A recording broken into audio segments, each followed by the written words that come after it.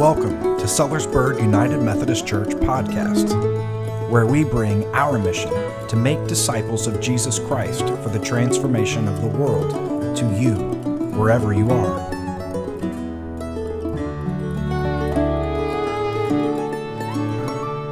We are witnesses. Amen? We are witnesses. This is our Easter proclamation. This is what we're focusing on in this season, to be witnesses to all that God has done, not only in our lives, but in our world, and to be a witness to what God is doing. Equally important, what God is doing. We are witnesses to call and to notice what there is to see and hear around us, and then to share what we've seen and heard. Yeah, it's not complicated, but we do complicate it. Everyone is wearing clothes today. That's good. Clothes are good. We are pretty privileged in our culture. I don't think any of us wake up and wonder if we'll have something to wear. We struggle with what to wear. What will be our choice and why? And it depends on the occasion. And what we wear affects how we feel. You chose to wear what you wore today because it made you feel either good enough or it made you feel really great. But you didn't grab something out of the dirty clothes hamper, right? You wouldn't have felt the same. And if you did, more power to you. Have you ever taken time to look at your clothing? And I invite you to look. Look at a sleeve, look at a tie. Just look at and get a good hard look at your clothing, at all that's going on in your garments. What kind of fabrics are you wearing? That might be a good question to think about. As good Bible-believing people, we don't wear more than one fabric at a time because that's strictly prohibited in Leviticus. Amen? Or maybe we do. But look at your clothes. Look at all the fibers and threads and strands. Look at the patterns and the colors. Look at the way, if you think about it, how miraculous it is. If you were to unthread your clothes into the threads they began from, and then pictured how they came together to be on you, to fit you, to have the design and the color and the texture, to give you that feeling you had when you put those on this morning. Think about the stitches that are very important. If you've ever busted a stitch, you know they are very important. We have variations of color, all sorts of things happening, and we don't even really think about that when we put our clothes on. There's kind of sort of a miracle. Someone created machines to spin the fibers into threads. Someone made machines to put those threads together into a weave, to cut, to send the fabric. Someone made machines to stitch, to create sizes, to create patterns and colors, to put them on a shelf, bring them so that you can buy them. You and 100 other people are wearing your clothes today, right? Somewhere. All of these things were created. It's kind of miraculous. If you imagine what someone from Paul's day or Peter's day looked at what we're wearing today, they would be astounded. And yet we often pull our clothes out and go, I've worn this one so many times already. But it is quite miraculous if we just stop and notice what is always on us, that maybe we just don't stop to notice. We could extend this in a number of ways. How many of you lifted up a handle this morning or turned a knob and clean, drinkable water just came flowing out? You even got to adjust the temperature. How many of you pushed another handle and waste just disappeared? You didn't have to deal with it, hopefully. You opened a refrigerator, keeps things cold. We have lots of wonders in our lives, and I think we don't pay attention to them enough. You hold in your pocket or your purse a machine that is more powerful than what human beings on the moon. And you're probably thinking, it's time to get a new one, right? Our life is a wonder. Our calling is no different. Sometimes it's just stopping noticing what often goes unnoticed. We're going to hear a passage today that focuses on two miracles that Peter is a part of. We're going to focus on the second one. Just before the passage that we will read, Peter, now remember, this is chapter 9. Last week it was the conversion of Saul, and then it just switches scenes. And Peter, who had been in Jerusalem prior in the story, is now outside of Jerusalem, which is what Jesus said. Go from Jerusalem to Samaria to the whole world. Peter is now out of Jerusalem. He's in a place called Lydda, depending on how you pronounce it, about 10 miles from the coast near Tel Aviv, where Tel Aviv would be today. And Peter is there witnessing. And he finds a man named Aeneas. who's been paralyzed in a bed for 8 years. And Peter says to him, "Get up and make your bed." And Aeneas does. Praise God. Peter witnesses to the power of his faith. Aeneas stands up and the whole region sees, it says. That's the first of the 2 miracles. And so then, while Peter's in Lydda, he hears some people come. They're calling him to go to Joppa. Have you heard of the town Joppa before? Have you read the book of Jonah? Then you've heard of the town Joppa. Because Jonah was called to go to the enemy and to preach the message of repentance so that they would turn. Well, Jonah didn't want any hope for the enemy, so Jonah went to Joppa to sail away and go the opposite direction. And we know how that story went. It's as if you're supposed to hear the echo of the Jonah story about a change in calling when Peter goes to Joppa, because coming in the story after our passage, there's a change for Peter. But we're going to focus on our passage today, and so I want you to think about the astounding things that are lifted up in this miracle story that might go unnoticed. So let's hear the passage from Acts 9. In Joppa, there was a disciple named Tabitha. In Greek, her name is Dorcas. Her life overflowed with good works and compassionate acts on behalf of those in need. About that time, though, she became so ill that she died. After they washed her body, they laid her in an upstairs room. Since Lydda was near Joppa, when the disciples heard that Peter was there, they sent 2 people to Peter. They urged, "Please come right away." Peter went with them. Upon his arrival, he was taken to the upstairs room. All the widows stood beside him, crying as they showed the tunics and other clothing Dorcas made while she was alive. Peter sent everyone out of the room, then knelt and prayed. He turned to the body and said, "Tabitha, get up." She opened her eyes, saw Peter, and sat up. He gave her his hand and raised her up. Then he called God's holy people, including the widows, and presented her alive to them. The news spread throughout Joppa, and many put their faith in the Lord. Peter stayed for some time in Joppa with a certain tanner named Simon. The word of God for the people of God. Thanks be to God.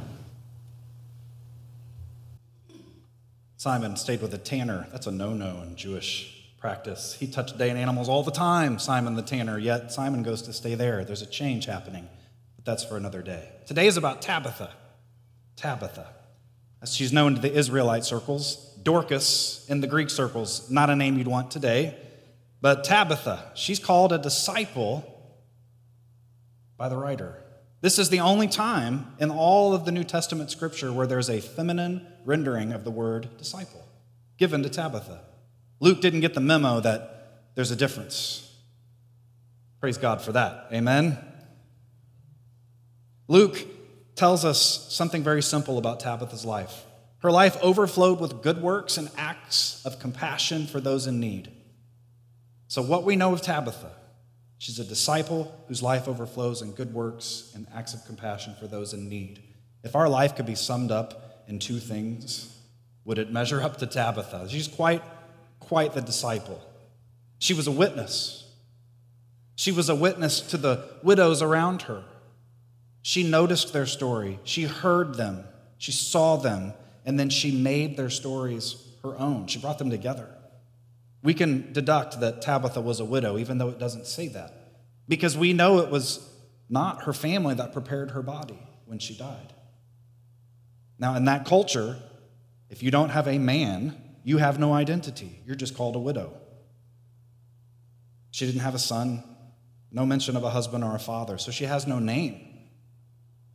But it seems in Joppa there was a group of women who didn't play by culture's rules, and what a testament to faith that is, because we know that Tabitha lived her life in service to others and defined herself by another term, which was disciple.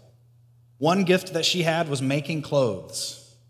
If you had to make your shirt today, would you feel a little intimidated? Before there were machines to dye and to spin and to weave and to stitch, Tabitha made clothes for the people in her community.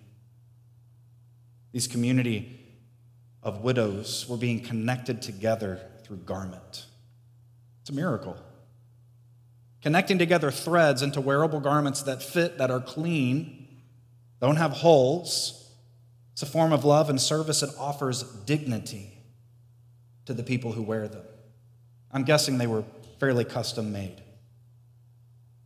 Tabitha, we'll refer to her as a disciple, not to dishonor the pain and the grief that she has carried, but she lives a life as a disciple. We'll focus on what it is that she witnesses to about what she's found, rather than solely on what she has lost. She created a church, not to make a name for herself. If it weren't for this story, we would never know of Tabitha. She clothed the naked. She comforted the hurting. She did the things Jesus asked. And she created a community out of people whose lives had otherwise kind of come apart at the seams. She was loved and respected by her community, so much so that they are the ones that took care of her body. They washed her. Now notice they didn't anoint her. You're supposed to anoint a dead body. It's as if they knew she would not remain in that state, which is why they sent for Peter. Peter, come quick. And he did. And when he arrives, it's as if they stood in the room and said, Peter, look at the community that our dear sister has created. Look at the clothes she has made for us. Look at how much we love and respect her. Look how much we need her, Peter. Peter looked. He heard. He noticed. And then he did what he had seen his Lord do. He pushed everyone out of the room, said a prayer, and then he uttered the same words Jesus had uttered to a daughter who needed reviving. Get up, Tabitha. Get up. Quite a bold statement. But she did. And then Peter showed her to the group. They celebrated. And Peter just kind of wanders off, disappears. They're caught up in the joy of the moment of their torn fabric being brought back together by the reviving, by the miracle. And the whole region came to believe. What a story. What a witness. We could ask 1,000 questions from this story. Aeneas and Tabitha were raised, but I'm sure there were many other people in those areas that were in need of healing. So why them? How did Peter know the miracle would happen? How did he know to say, Lord, if it's your will, raise this son, raise this daughter? No, he said, get up. He knew. What did these miracles mean? Most of the time, miracles have meaning assigned with them in our scripture. These don't. They're just there. Why did Luke put them in the story, and why here in the story? Why doesn't God work these kinds of miracles now? Because we know of people that are in need of this kind of miracle. We could spin a tapestry of questions in no time. But it's good to remember that our gospel writer Luke is spinning a tapestry of his own. Stories of the early church of Peter and then Paul, and then back to Peter outside of Jerusalem. And then it's going to go on, and it's going to continue with Peter and Paul until finally it's about Paul and what Paul does. It's tempting to want to work out the details of the story and understand it, because we like to do that, to reason and have some rationale. Luke seems to make it impossible. God seems to keep us guessing about when and where miracles might happen. We never know what might happen day to day, do we? You get up in the morning and just waking up and rolling over. You never know what's going to happen. Turning on the news, you never know what you're going to see. You encounter people, you never know. In life and faith and the church, in relationships, in the world, we don't know what one day might bring. Maybe that's why the story's told this way. We like to look to great names like Peter in the moments of uncertainty. We want to find the Peters to guide us and direct us because they're powerful. Everyone knows Peter's name. If we didn't have this story, you'd still know who Peter was. Without this story, we wouldn't know the name Tabitha. And while we want to look for Peters in truth, both then and now, it's the Tabithas that bring the life of the church. Amen? It's the Tabithas who offer themselves and their simple gifts in acts of compassion and love. They ignore what society has to say, and they listen to the Lord. They may not be able to command others to get up. Maybe they could. We don't know. but they do inspire people to get up in different ways, to get up from the ruts they might find themselves in, to get up from the pain and the agony of mourning. She encourages them to get up and become something new all over again.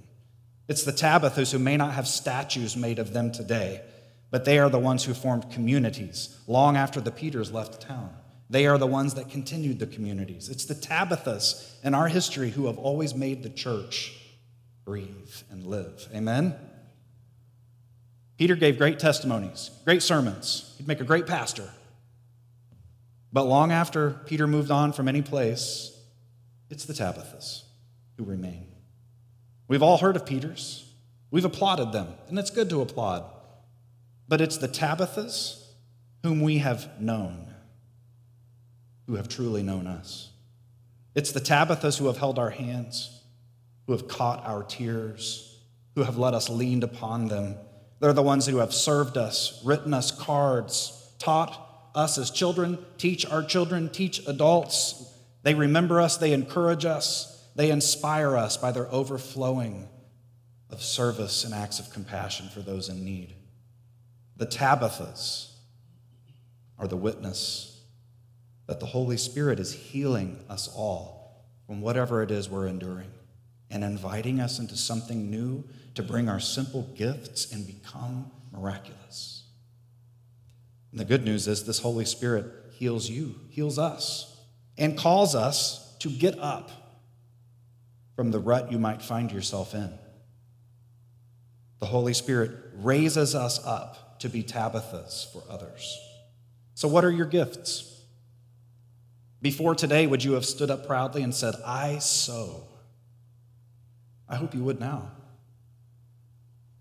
Will you use your gift, whatever it may be? Will you trust it was given to you for a purpose, for a reason? Will you trust to use it for the building of community? On a day we're thinking of women today, how appropriate to celebrate a Tabitha, one of those people that has woven the very fabric of who you are, of who I am, the character of who you are, not only of your life, but of the church life. Who is it that's been at work over these last 151 years? A couple Peters, a whole lot of Tabithas. We do ourselves a great service to stop every now and again. We can look at our clothes and be amazed, and that's great. But to look at the church, look around at the faces before you, at the hearts and love and service that has been given and continues to be given.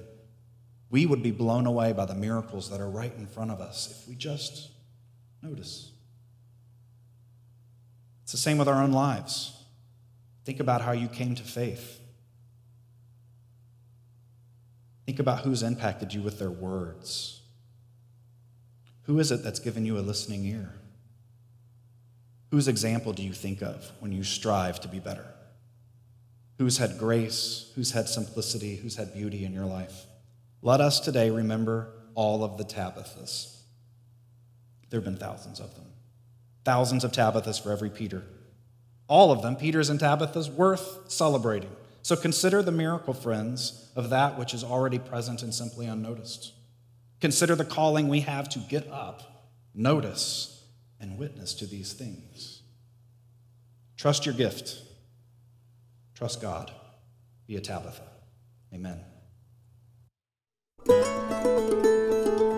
We thank you for joining us today, and it is our hope that you have experienced the blessing of God through our time together.